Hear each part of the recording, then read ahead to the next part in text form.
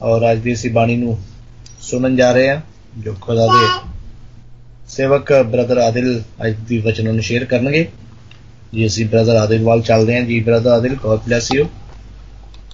जय मसीह दी सारिਆਂ ਨੂੰ खुदा तुहाडे सारिਆਂ दे नाल होवे। ते कोई अगर इफसियों दा मैं इत्थे लिखिया सी तीसरे बाब दी पहली आयत तो लैके ते हां 13वीं आयत तक कोई पढ़ दे ते फिर कोई यसाया 49 भी कोई पढ़ देवे ते सानू समझण ते गौर करन दा मौका मिलेगा। इन्हां सारियां हवालियां नूं सामने रखदे होया। आमीन आमीन। खुदा दी बाणी दे विचों पढ़ांगे अफसियां दी पत्री चैप्टर 3 और 1 वर्स तो लैके 13 वर्स तक। पराइयां कौमां दे लई पौलुस दी सेवा। हालेलुया। खुदा दी बाणी दे विच लिखिआ, मैं पौलुस तुसां पराइयां कौमां दे लई मसीह यसू दा कैदी हां, इस लई मैं परमेश्वर दे अगे तुहाडे लई प्रार्थना करदा हां। हालेलुया। मेरा विश्वास है कि तुसीं इह सुन चुके हो कि परमेश्वर ने अपनी किरपा नाल ही मैनूं इह जिम्मेदारी तुहाडे भले लई सौंपी है। हालेलुया। परमेश्वर ने अपना गुप्त भेत मेरे ते प्रगट कीता है। इस बारे मैं पहला ही तुहानूं लिख चुका हां अते जेकर तुसीं ਉਹ सब पढ़ोगे तो तुसीं मसीह दे भेत दे बारे मेरे विचार जान जाओगे। हालेलुया। पिछलियां पीढ़ियां दे लोकां ते यह भेत प्रगट नहीं किया गया सी, पर परमेश्वर ने अपनी आत्मा द्वारा इस युग विच ही भेत अपने पवित्र संदेशवाकां अते नबियां उत्ते प्रगट किया है। हालेलुया। ਉਹ भेत यह है कि शुभ समाचार दे द्वारा पराइयां कौमां दे लोक भी यहूदी लोकां दे नाल परमेश्वर दी प्रतिज्ञा कीती आशीष दे भागी हन अते उन्हां दे नाल एक ही शरीर दे अंग भी हन।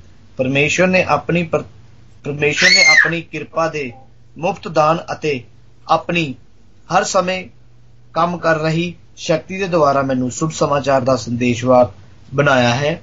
मैं परमेश्वर दे सब लोकां नालों घटिया हां, पर फिर भी परमेश्वर ने मैनू अपनी किरपा दे कारण इस जोग समझा है कि मैं मसीह दियां बेअंत आशीषां दा शुभ समाचार पराइयां कौमां नूं सुणावां अते परमेश्वर दे गुप्त भेत दा रहस्य सब मनुख जाति सामने खोलां।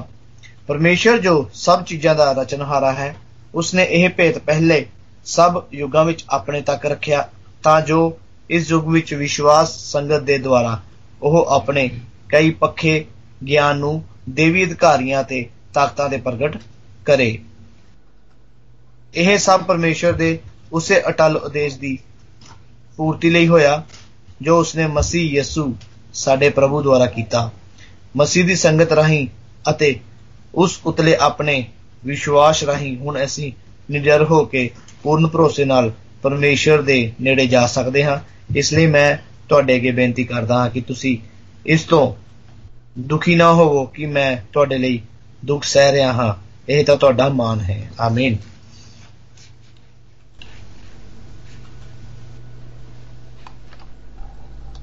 हाँ जी आमीन। खुदावंद दा शुक्र होए दे पाक कलाम दे लई। ते कोई यसाया 49 अगर पढ़ सकदा वे इनू, अगर कोई तैयार है ते भी पढ़ सकदा वे यसाया 49।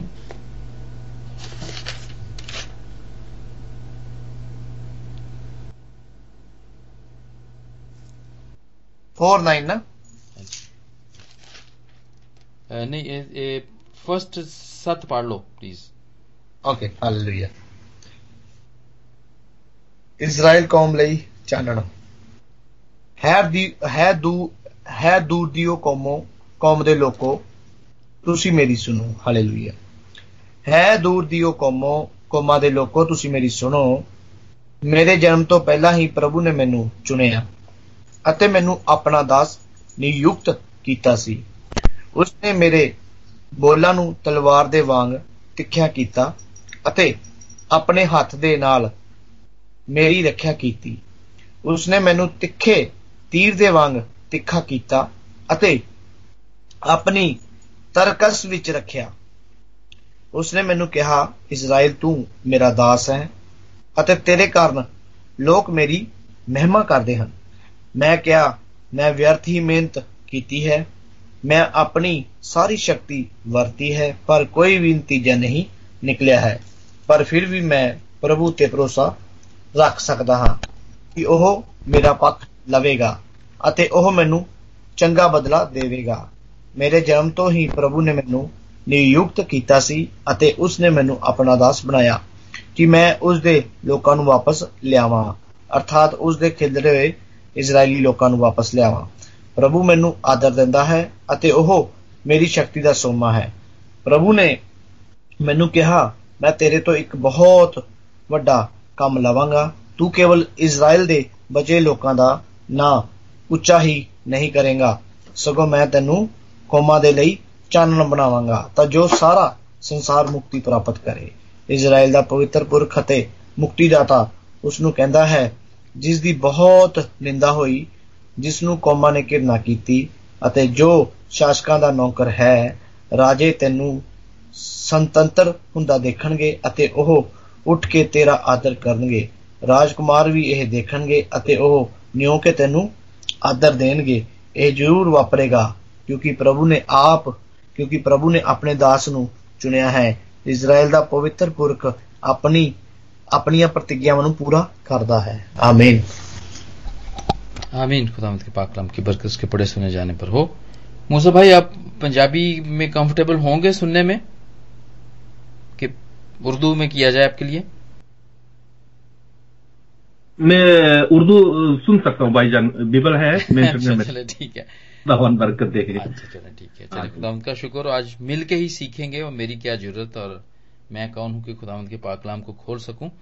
इन सब हवालों पे खास तौर पे इफ्सियों का बाब, बल्कि पौलुस रसूल के जितने भी खत हैं वो अदब से और फिलॉसफे से भरे हुए हैं और वो मुश्किल हैं उनको खोलना, उनको एक्सप्लेन करना, अगर इसको ठीक तरीके से किया जाए। लेकिन आज खुदावंद ने ये मौका दिया कि मैं आप सब के साथ मिलके सीख सकूं, तो ये मैं बिल्कुल भी, मेरी क्या औकात और हिम्मत के मैं सिखा सकूं किसी को, लेकिन हम ये है कि इसको मिलके सीखेंगे। और इसमें बहुत सारी लंबी चौड़ी चीजें नहीं हैं, बहुत ज्यादा चीजें इसके अंदर नहीं हैं जो मैं आज बोलने वाला हूं उसके ऊपर, और वो थोड़ी ही चीजें हैं और उसको हम मिलके सीखेंगे, क्योंकि खुदावंद का पाक कलाम तो इतने सारे हवालों में से हम सारी चीजें अगर देखना शुरू करें तो शायद ये बहुत ही ज्यादा वक्त हो जाए और फिर भी हम उसको समझ ना सकें, क्योंकि खुदावंद का पाक कलाम तो इसी तरह ही है, एक समंदर है और ये वक्त के मुताबिक और मौके के मुताबिक समझ में आता है। अब सारी चीजें एक ही दिन में नहीं इसको समझ सकते हैं हम सब लोग, और ना ही पढ़ सकते हैं और ना ही इसकी समझ में आ सकती है, क्योंकि ये खुदावंद का इंतजाम है कि वो जैसे हमें समझाता है। पिछले हफ्ते 6 जनवरी को एक दिन गुजरा जो कि हमारे कैलेंडर के मुताबिक जो हम इस्तेमाल करते हैं, ग्रेगरियन कैलेंडर है, उसके मुताबिक ये दिन ईद ज़हूर का दिन था। ईद ज़हूर यानी कि जाहिर होना, जबकि खुदाम यीशु मसीह के दिसंबर 25 के बाद ये 12वां दिन है जिसमें ये ईद मनाई जाती थी, और इसको ईद ज़हूर कहते हैं। और ये ग्रीक लोग इसको मनाया करते थे, और ये ग्रीक का वर्ड ही है। एपिफनी ग्रीक वर्ड है जिसका मतलब है जाहिर होना। खुदावंद यीशु मसीह जाहिर होते हैं, और इस दिन के मौके पर हम मजूसियों की कहानी सुनाया करते थे। और खुदावंद यीशु मसीह के 200 साल के बाद जब वो आसमान पर चले गए, तो 200 साल के बाद 200 years आफ्टर क्राइस्ट या आफ्टर डेथ, जिसको एडी भी हम कहते हैं, उसके बाद से ये दिन मनाया जाने लगा। ये दिन तो ठीक है, देवी देवतियों का दिन के स्टार्ट हुआ करता था, लेकिन उसको खत्म करके ताकि लोग उनको भूल जाएं, इस दिन को रखा गया। एपिफनी खुदावंद यीशु मसीह के जाहिर होने का दिन या ईद ज़हूर। और इस मौके पर मजूसियों की कहानी पढ़ी जाती थी और है, अब भी है, और मजूसियों के बारे में बताया जाता है। गो कि खुदावंद यीशु मसीह इस्राएल में पैदा हुए, यहूदियों के लिए आए, उन्होंने खुद भी कहा, और यहूदियों भी यही समझते हैं कि वो हमारे लिए आए, لیکن یہ مجوسیوں کی کہانی یہاں پہ اس لیے پڑھی جاتی ہے کہ وہ بہت ایسٹ، بہت دور سے اور مشرق سے، اہل مشرق سے وہ آئے، اور وہ غیر قوموں سے آئے، اور وہ غیر قوموں سے آ کے انہوں نے بچے یسوع کو اپنا نجات دہندہ اور بادشاہ مانا، اور اس کے سامنے اپنے تحفوں کو دیا، جو کہ آپ سب کو پتا ہے کہ سونا، مر اور لوبان انہوں نے پیش کیا۔ اور یہ مجوسیوں کی کہانی اس لیے پڑھی جاتی ہے کہ خدام یسوع مسیح صرف یہودیوں پر ہی نہیں بلکہ ساری دنیا کے لوگوں پر ظاہر ہوا۔ یہ ساری دنیا کے لوگوں کی بات ہے، خداوند کے ظاہر ہونے کی بات ہے، اور اس کو یہ عید ظہور اسی لیے کہا گیا ہے، اور یہ ایک دن کے طور پہ اس کو منایا جاتا ہے، اس یاد کے لیے کہ صرف ساری دنیا کے لوگ یہی نہ سمجھیں کہ خداوند صرف اپنی قوم یہودیوں کے لیے آیا ہے اور ہمارے لیے نہیں آیا ہے۔ یہ عید ظہور اس کو اس طرح منایا جاتا ہے، اور خاص طور پر ویسٹ میں اور بلکہ پاکستان میں بھی جو لوگ اس چیز کو سمجھتے ہیں، کرسمس ڈیکوریشن 6 جنوری کو اتر جاتی ہے، جو لوگ اپنے گھروں میں اس کو کرسمس ٹریز لگاتے ہیں اور جو ڈیکوریشن کرتے ہیں، لائٹس وغیرہ لگاتے ہیں، وہ کرسمس کے بعد 6 جنوری کو وہ اتار لی جاتی ہے۔ اور یہ ایک کلچر ہے جو کہ لوگ اس کو فالو کرتے ہیں، اور تب بھی کرتے تھے اور اب بھی کرتے ہیں۔ اور یہ عید عام طور پہ گریک میں اور اس کے آس پاس کے جتنے بھی علاقے ہیں، ترکی ہے، سیریا ہے، عراق ہے، ان سب میں اسی طرح منائی جاتی تھی۔ اور اس دن میں ہوتا کیا ہے، یہ 6 جنوری کا جو دن ہے وہ ایک بہت ہی مختصر دن ہوتا ہے پورے سال کے اندر، اور اس کے بعد چونکہ پوری سردیوں کے اندر راتیں لمبی ہوتی ہیں اور دن چھوٹے ہوتے ہیں، لیکن 6 جنوری کے بعد دن جو ہیں وہ بڑے ہونا شروع ہو جاتے ہیں اور راتیں جو ہیں وہ چھوٹی ہونا شروع ہو جاتی ہیں۔ تو اس سے ہم یہ بھی مطلب لے سکتے ہیں کہ یہ لمبی اور اندھیری راتوں کا خاتمہ کا دن ہے، اور اس کے بعد روشن اور لمبے دنوں کا آغاز۔ تو اس دن کو اس حوالے سے بھی جانا جا سکتا ہے، اور یہ عید ظہور کہلاتی ہے۔ مجوسیوں کی کہانی بھی جیسا کہ میں نے کہا کہ وہ غیر قوم سے آئے، بڑی دور سے آئے، اور وہ ستارے کو دیکھتے ہوئے آئے کہ یہ جو اتنا ستارہ جو چمک رہا ہے اور یہ چمکتا ہے، اور اس کا راز کیا ہے۔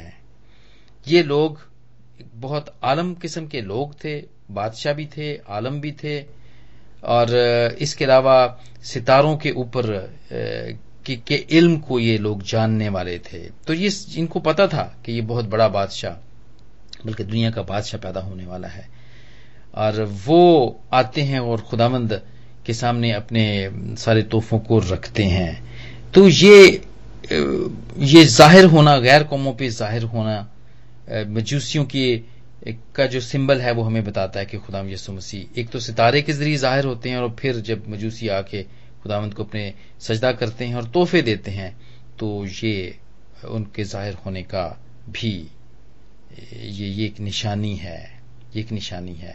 لیکن جب ہم افسیوں کا خط پڑھتے ہیں، اس میں کوئی شک نہیں ہے کہ خداوند ہم پوری دنیا کے لیے آیا اور پوری دنیا کے لیے ہے، اور پوری دنیا میں بہت تیزی کے ساتھ اب ان دنوں کے اندر جو کام ہو رہا ہے، 2000 سال پہلے کی جتنی بھی کہانیاں ہیں، 2019 سال پہلے کی جو کہانیاں ہیں، وہ بھی آج بھی اسی طرح زندہ اور جاوید ہیں، اور ہمیں بتاتی ہیں کہ خداوند ساری دنیا پہ ظاہر ہوا، اور خداوند ساری دنیا کے لیے ہے۔ اور آج کل جو کام یہ تیزی اس میں آ گئی ہے، اور یہ صرف ڈبل کام نہیں ہوا، بلکہ میں سمجھتا ہوں کہ 10 گنا اور 80 اور 100 گنا ہو گیا ہوا ہے، کہ بہت ساری دنیا کے سارے ہی لوگ اس بات کو سمجھنا شروع ہو گئے ہیں کہ خداوند ان کے لیے دنیا میں آیا۔ جب وہ خداوند کو جانتے ہیں اور جب وہ خداوند کو مانتے ہیں، اور خاص طور پر اپنا خاص نجات دہندہ جب مانتے ہیں، تو یہ بات اور بھی ان کی زندگی میں عیاں ہو جاتی ہے کہ خداوند ان کے لیے اس دنیا کے اندر آیا۔ افسیوں کا خط جو پالوس رسول لکھتا ہے، جیسا کہ میں نے پہلے کہا کہ یہ ادب سے اور فلسفے سے بھرا ہوا خط ہے، لیکن اس کے اندر جو ہمارے لیے سیکھنے کی بات یہ ہے، اس میں ٹھیک ہے یہ خط لکھا گیا تھا، جب پالوس رسول نے لکھا، اس کلیسیا کو لکھا، تو اس کا لکھنے کا مقصد یہی تھا کہ سارے جتنے لوگ ہیں، اس علاقے کے جتنے بھی لوگ ہیں، اس کلیسیا کے جتنے بھی لوگ ہیں، ان میں پیار و محبت بڑھے اور وہ آپس میں مل جل کے رہیں، اور وہ یہ بھی بتانا چاہتا تھا کہ اس کا کیا اس خدمت کے اندر، جو اس کلیسیا کے اندر وہ کام کرتا تھا، جہاں اس نے قائم کی تھی، تو اس کلیسیا کے اندر اس کا رول کیا ہے، وہ یہاں پہ یہ بھی بتاتا ہے، اور اس کا رول جو اس نے بتایا وہ یہ تھا کہ وہ خدا یسوع مسیح کا قیدی ہے، اور وہ غیر قوموں کے لیے وہ خادم بن کے آیا، یا رسول بن کے آیا، آپ ایسے کہہ سکتے ہیں اس کو۔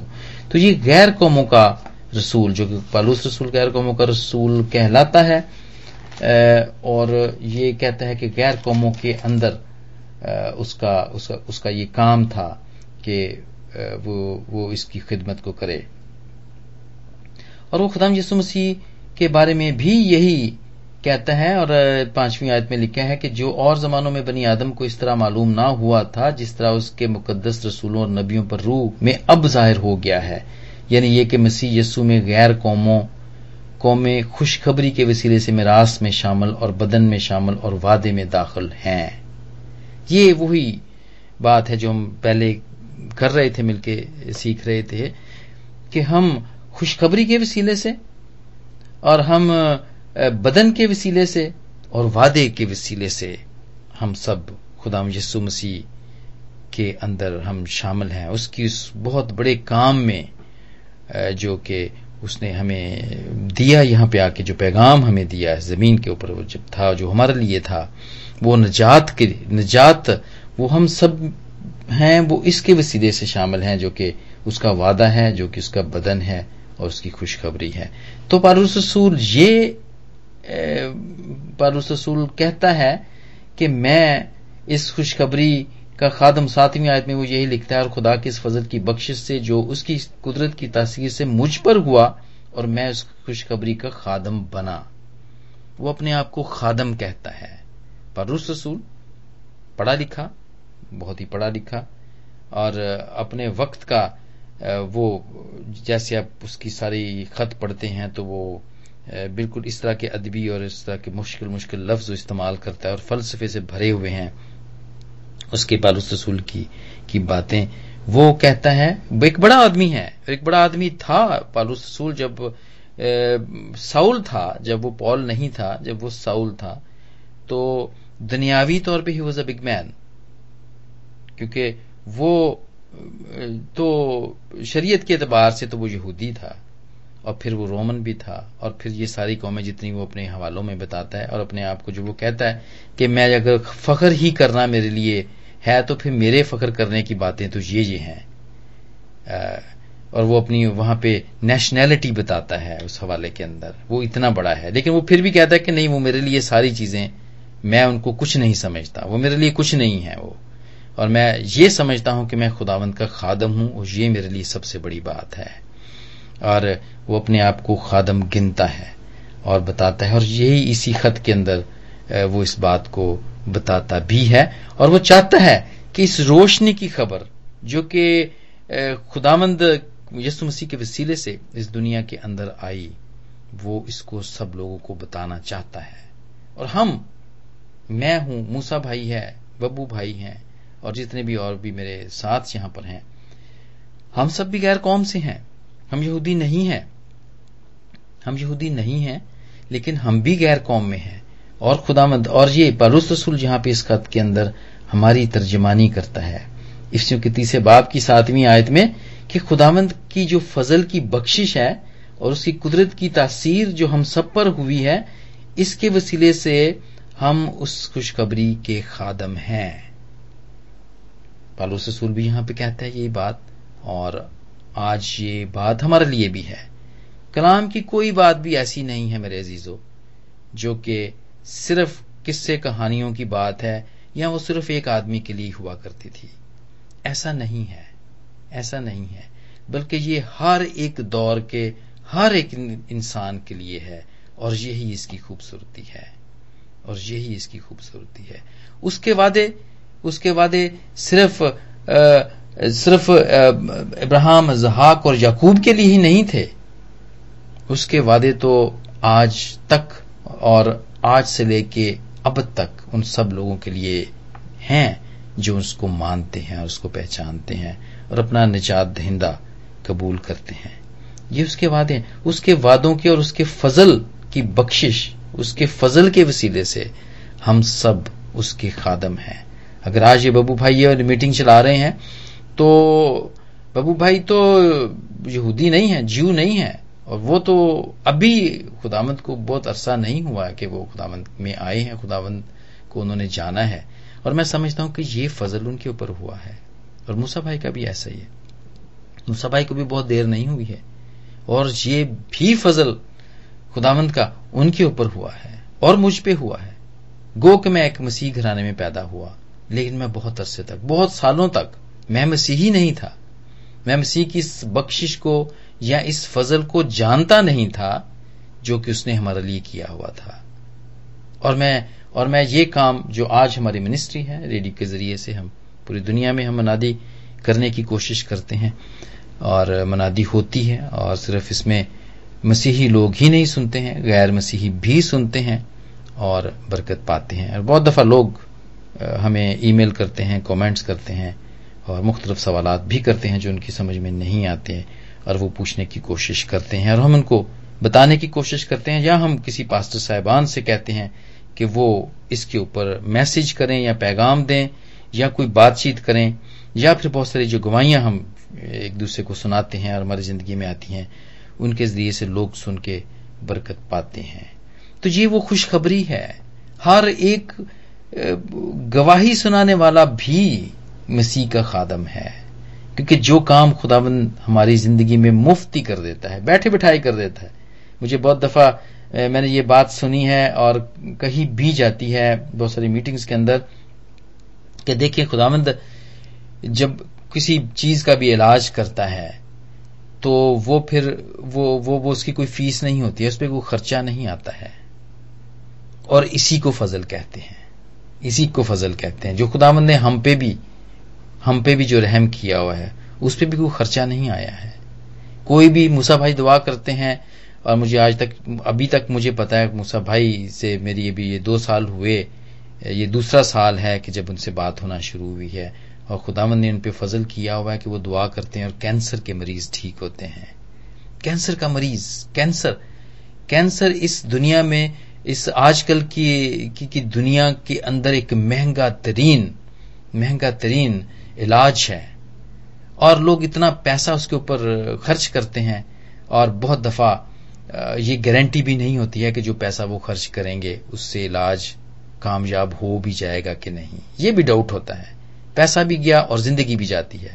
لیکن جب خداوند فضل کرتا ہے، اور جب ہم لوگ جو چنے ہوئے ہیں، خداوند جو ہمیں استعمال کرتا ہے، وہ روشنی جو خداوند نے ہم پہ پہلے ظاہر کی ہے، وہ روشنی جو پہلے پالوس رسول پہ ظاہر کی تھی، اور پھر وہ دوسری قوموں کے اندر اس روشنی کو پھیلانے کے لیے گیا، اس نے پھیلائی، اور اب وہی روشنی جو ہم پر ظاہر ہوئی ہے، جب وہی روشنی ہم اپنے ان مریضوں کے اوپر دعا کے ذریعے سے ڈالتے ہیں اور خداوند سے مانگتے ہیں، تو اس کے وسیلے سے بہت سارے بیمار ٹھیک ہوتے ہیں۔ یہ وہی روشنی ہے، اور یہ فری ہے، اس پہ کوئی پیسہ نہیں لگتا ہے، اور خداوند کے خادم، بہت سارے خادم میں جانتا ہوں جن کی دعائیں پر اثر ہیں، وہ بالکل بھی ایکسپیکٹ نہیں کرتے ہیں کہ اگر وہ دعا کریں تو ان کو چندہ دیا جائے یا ان کو کوئی فیس دی جائے، کیونکہ یہ تو مفت ملا ہوا ہے، اور یہ ایمان ہے، اور اسی لیے ان کی دعائیں اور ان کی منسٹریز اور ان کا جتنا بھی دعاؤں کا اثر ہے وہ ہر وقت میں ڈبل ہو جاتا ہے، اور وہ اس لیے ڈبل ہو جاتا ہے کہ ان کا ایمان بڑھتا ہے۔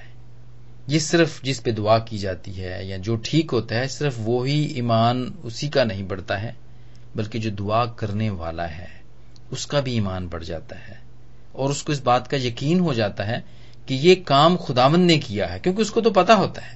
مجھے تو پتا ہے میں تو کچھ بھی نہیں ہوں، مجھے تو پتا ہے میں کچھ بھی نہیں ہوں.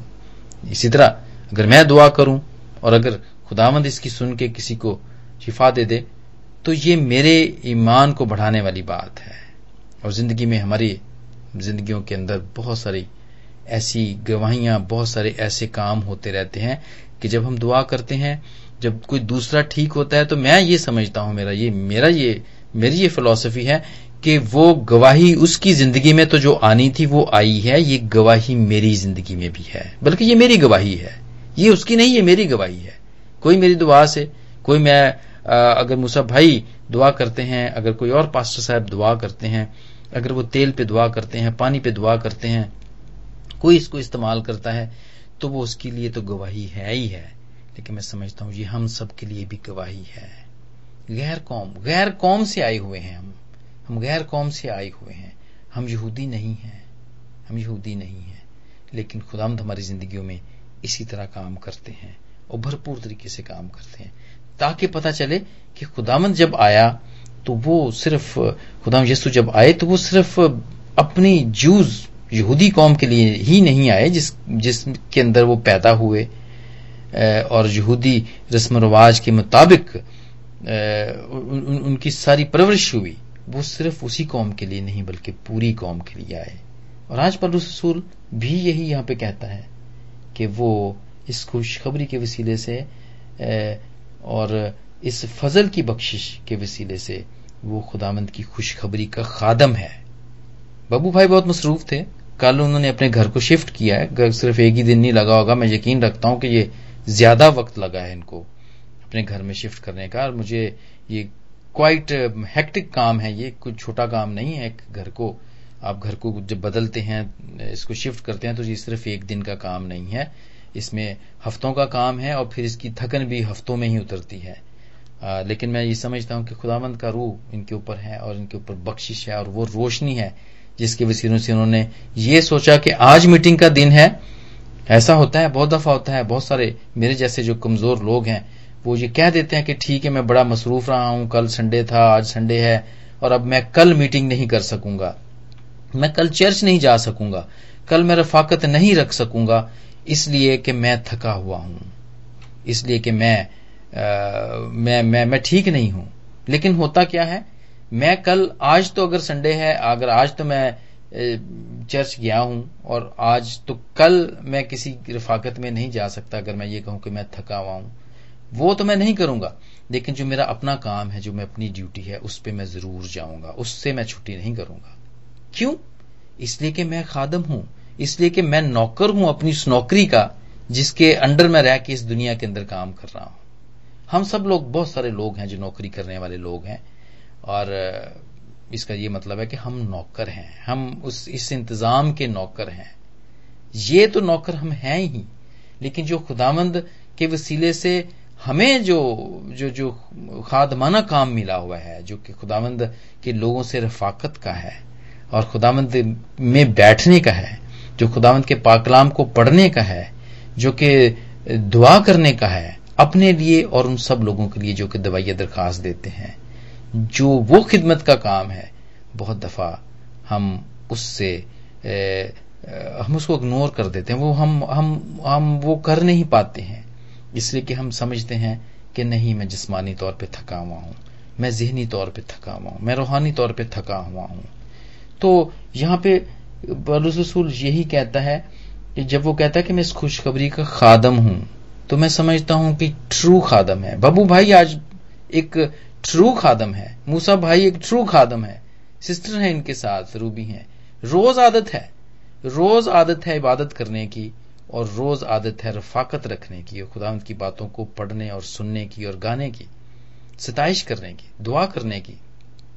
یہ خادمانہ کام ہے جو ہم سب لوگ کر رہے ہیں، اور خداوند ہمیں اسی طرح اس خوشخبری کے اس خادمانہ کام میں ہمیشہ قائم و دائم رکھے، اور ہم یہ سمجھے کہ جس طرح دنیاوی طور پر ہم اس دنیا کے کاموں کے نوکر ہیں، اسی طرح ہم خداوند کی اس خوشخبری کے خادم بھی اسی طرح بنے رہیں.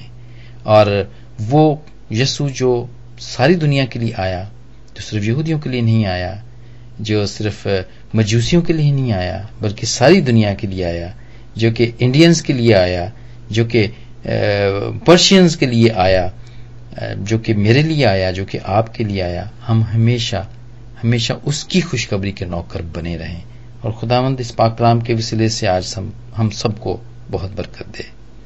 آمین. آمین. آمین. God bless you brother ji. خدا تھانوں بلیس کر.